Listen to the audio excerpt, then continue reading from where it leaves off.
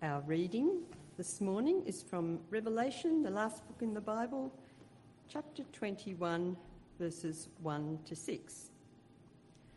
Then I saw a new heaven and a new earth, for the first heaven and the first earth had passed away, and there was no longer any sea. I saw the holy city, the new Jerusalem, coming down out of heaven from God, prepared as a bride beautifully dressed for her husband. And I heard a loud voice from the throne saying, "Look, God's dwelling place is now among the people, and he will dwell with them. They will be his people, and God himself will be with them and be their God. He will wipe every tear from their eyes. There will be no more death, or mourning, or crying, or pain, for the old order of things has passed away." He who was seated on the throne said, "I am making everything new." Then he said, "Write this down, for these words are trustworthy and true." He said to me, "It is done. I am the Alpha and the Omega, the beginning and the end. To the thirsty I will give water without cost from the spring of the water of life." And then there's one verse in chapter 22, verse 20. "He who testifies to these things says, 'Yes, I am coming soon.' Amen. Come, Lord Jesus." Imagine a light at the end of the tunnel. You're trudging through the dark, trying to get to the end of the tunnel. The light gives you hope, doesn't it? While you're walking through the darkness, the light that you can see drives you forward, encourages you, inspires you to move forward. Today we're looking at what happens at the end of the world. It's often called the apocalypse, the last days, the second coming, Jesus' return. Thinking about the end of everything is a bit like seeing a light at the end of the tunnel, but also having lots of questions about it. You might have lots of questions about the end of the world. There is lots of speculation about what will happen. Hollywood movies, for example, show us many false ideas about the end of the world, like these Left Behind movies, which say that all the Christians will be raptured up into heaven, leaving their clothes behind. And there are many interpretations of what the Bible says will happen. God tells us in his word some things about the end of the world, but not everything. And what God tells us in his word about the end of the world can sometimes be hard to understand and hard to accept. The Apostles' Creed summarizes what Christians believe about the end of the world. The last two phrases of the Creed are the resurrection of the body and the life everlasting. What happens after Jesus returns? There are heaps of things to talk about in terms of Jesus' return, like when it will happen and what about the signs that might occur beforehand, but we don't have time to look at those. Today we're focusing on the resurrection of the body and the life everlasting. We're going to use the Bible to investigate what those things mean. We're going to ask who and what and when, where, how, and so what. And we're going to find our answers in Scripture.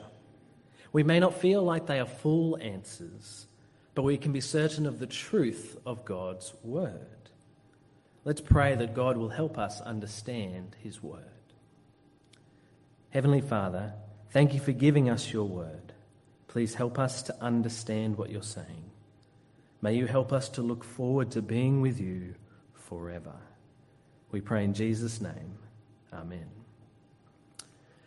There's an outline in the news sheet that Luke sent out in the WhatsApp group if you'd like to follow along, and I will have most of the Bible passages for you to see on the screen. Our first phrase is the resurrection of the body. When we say that we believe in the resurrection of the body, what are we claiming to believe? Let's consider three questions. When will the resurrection of the body happen? What is it referring to? And how will the resurrection of the body impact us? We start to find the answers to the first two questions in 1 Thessalonians chapter 4, verses 14 to 17. The Christians in Thessalonica were concerned about what would happen to their brothers and sisters who had died. And Paul reassured them about what will happen at the end of the world. See if you can spot the answers to our first two questions as we read these 4 verses together. For we believe that Jesus died and rose again, and so we believe that God will bring with Jesus those who have fallen asleep in him. According to the Lord's word, we tell you that we who are still alive, who are left until the coming of the Lord, will certainly not precede those who have fallen asleep. For the Lord himself will come down from heaven, that's Jesus, with a loud command, with the voice of the archangel, and with the trumpet call of God, and the dead in Christ will rise first. After that, we who are still alive and are left will be caught up together with them in the clouds to meet the Lord in the air, and so we will be with the Lord forever. So when will the resurrection of the body take place? The answer to that is in verse 16, isn't it? When Jesus comes down from heaven, when Jesus returns. Not now, but when Jesus returns. What exactly will happen? The beginning of verse 14 starts to paint a picture. Those who have fallen asleep will come with Jesus. The end of verse 16 continues that picture. The dead in Christ will rise. And then after that, verse 17, the living in Christ will be caught up. So the saints coming with Jesus, the dead rising, and the living being caught up. If that didn't make much sense to you, that's probably normal. It seems like Paul is describing 3 actions, 1 from heaven and 2 from earth.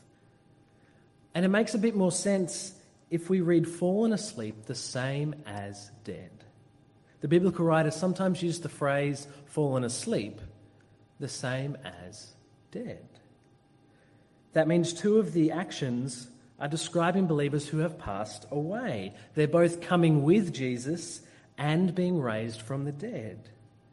Now, we don't have time to discuss what happens after people die, but this passage seems to imply that there will be a reunion of the believers who are with Jesus and their bodies from the earth. Some people look at this as a reunion of soul and body.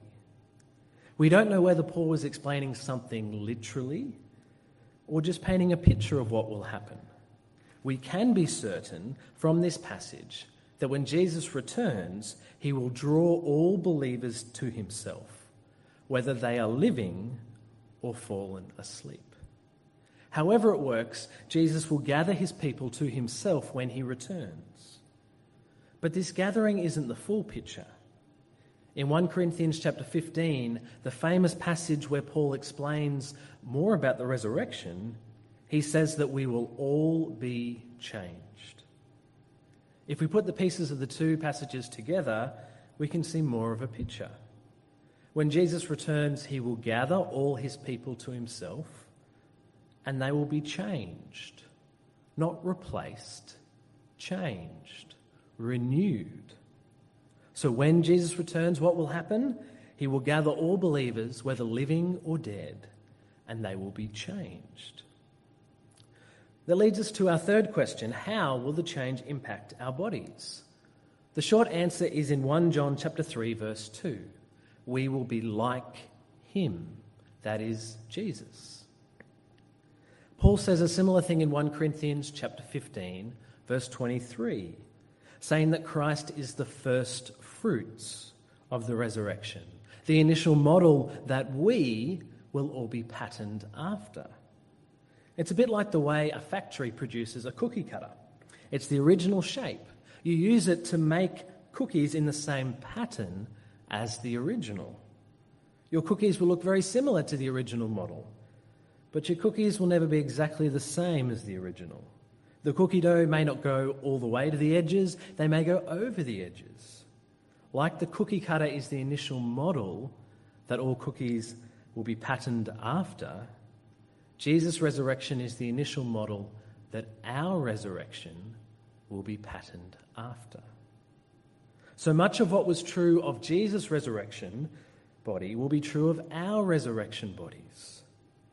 Jesus was not immediately recognizable by his disciples when he first appeared, but full recognition always came. Like Jesus, our bodies will be similar, yet changed. Jesus had a physical body which could be touched by Thomas and needed food to nourish it, but could also go through walls. Like Jesus, our bodies will be similar, yet changed. Paul uses words in 1 Corinthians chapter 15 to describe the change in our resurrection bodies. Here they are in the table. Imperishable, in glory, in power, and spiritual. As our bodies now perish, they break down. So our changed bodies then will be imperishable. They will never break down.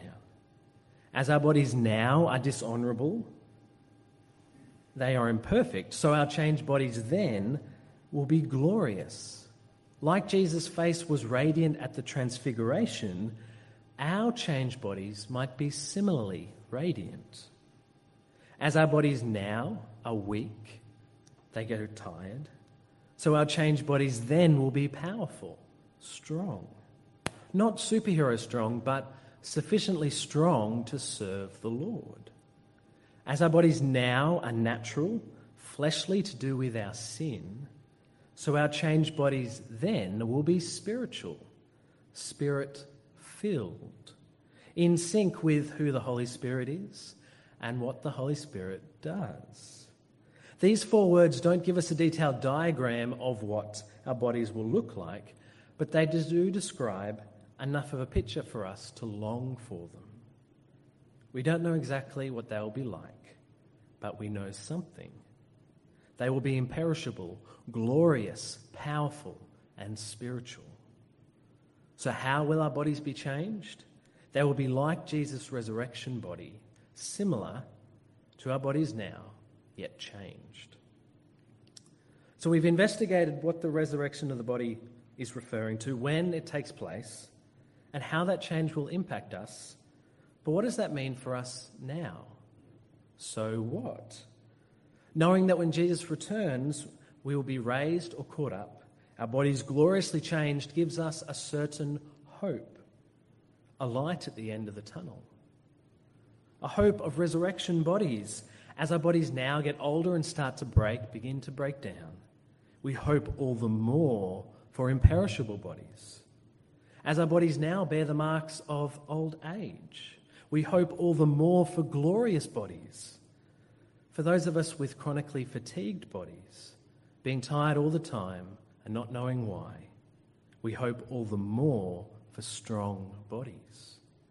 As our bodies now carry the disease of sin, we hope all the more for spiritual bodies. I'm only 30 years old and my body aches sometimes and feels tired. I would love to have a better body, and those of you more mature than me know this more than me, I'm sure. We hope for better bodies.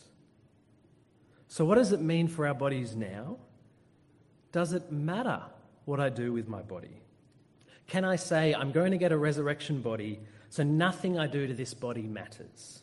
A license for neglect, to abuse it with sex, with food, with drink. The Corinthian church was like this. They believed that their bodies would be destroyed, giving them the freedom to do anything they wanted with their bodies. They committed sexual sin, ate and drank whatever they wanted to. But Paul rebuked them with the reminder that Jesus had bought them by his sacrifice. See it with me in 1 Corinthians chapter 6. Paul says, "Do you not know that your bodies are temples of the Holy Spirit, who is in you, whom you have received from God? You are not your own, you were bought at a price. Therefore honour God with your bodies." If Jesus' sacrifice has bought us for God, should we not serve God with our bodies? Honour him?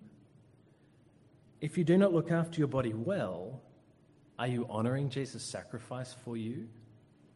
If you do not look after your body well, can you serve God for all the years of your life? If you do not look after your body well, can you care for the people God has given you? If we are to honour God with our bodies, then we must be appropriately responsible for our bodies. On the other hand, should we try and perfect our bodies now? Can you say, this body is all I've got, so I've got to make it perfect and last as long as possible? A pursuit of perfection, maybe with plastic surgery, maybe getting buff at the gym for vanity's sake, seeking immortality through medical improvement. All of those things are not bad in and of themselves. Plastic surgery can prevent other medical problems. Bodily training, Paul tells us, is of some value, and healthcare is immensely helpful. But when we make these things our highest priority, we do not appreciate God's great promise of bodily renewal. Be thankful for the body God has given you now, yet long for the perfected body God has promised. Be thankful for the many years God has given your body, yet long for the eternal body God has promised. Be like Paul, who was torn between the life now and the life to come, saying to live is Christ and to die is gain. If we are to use our bodies for God's service, then we must be appropriately responsible for our bodies. We are not to do whatever we want with our bodies. We are not to try and perfect our bodies now. We have a wonderful hope that when Jesus returns, our bodies will be gloriously changed, a light at the end of the tunnel. So we need to be appropriately responsible with our bodies as we serve God with them. Our second phrase is the life everlasting. When we say that we believe in the life everlasting, what are we claiming to believe? Let's consider three questions. Where will the life everlasting happen? To whom does it occur? And what does it mean to have eternal life? As a result of Jesus' return, we will have everlasting life. But where? Revelation 21, the passage Lynn read for us, describes where our everlasting life will take place, in the new heavens and the new earth. Read it with me, verses 1 and 2. Then I saw a new heaven and a new earth, for the first heaven and the first earth had passed away, and there was no longer any sea. I saw the holy city, the new Jerusalem, coming down out of heaven from God, prepared as a bride beautifully dressed for her husband. So that's where our everlasting life takes place, in a new heaven and a new earth. We often talk about heaven by itself, but Scripture talks about both a new heaven and a new earth. And even though this apocalyptic language is often metaphorical, I think there is a sense that this new heaven and new earth will be a physical reality. If we have some sort of physical bodies, as we talked about earlier, our physical bodies will need a physical place to exist in. I don't think it'll feel exactly like our physical reality now, but it will be physical in some way. And it will be amazingly beautiful. A description of the holy city is in chapter 21, verses 9 to 27. It paints a picture of jewels, of angels, of gold measuring rods, of immensely big structures, of gold streets. Make sure you have a read yourself and imagine how beautiful it will be. In a physical, renewed heaven and earth, where our everlasting life takes place. Let's now consider the who and the what of everlasting life. We're going to see a divide between believers and unbelievers.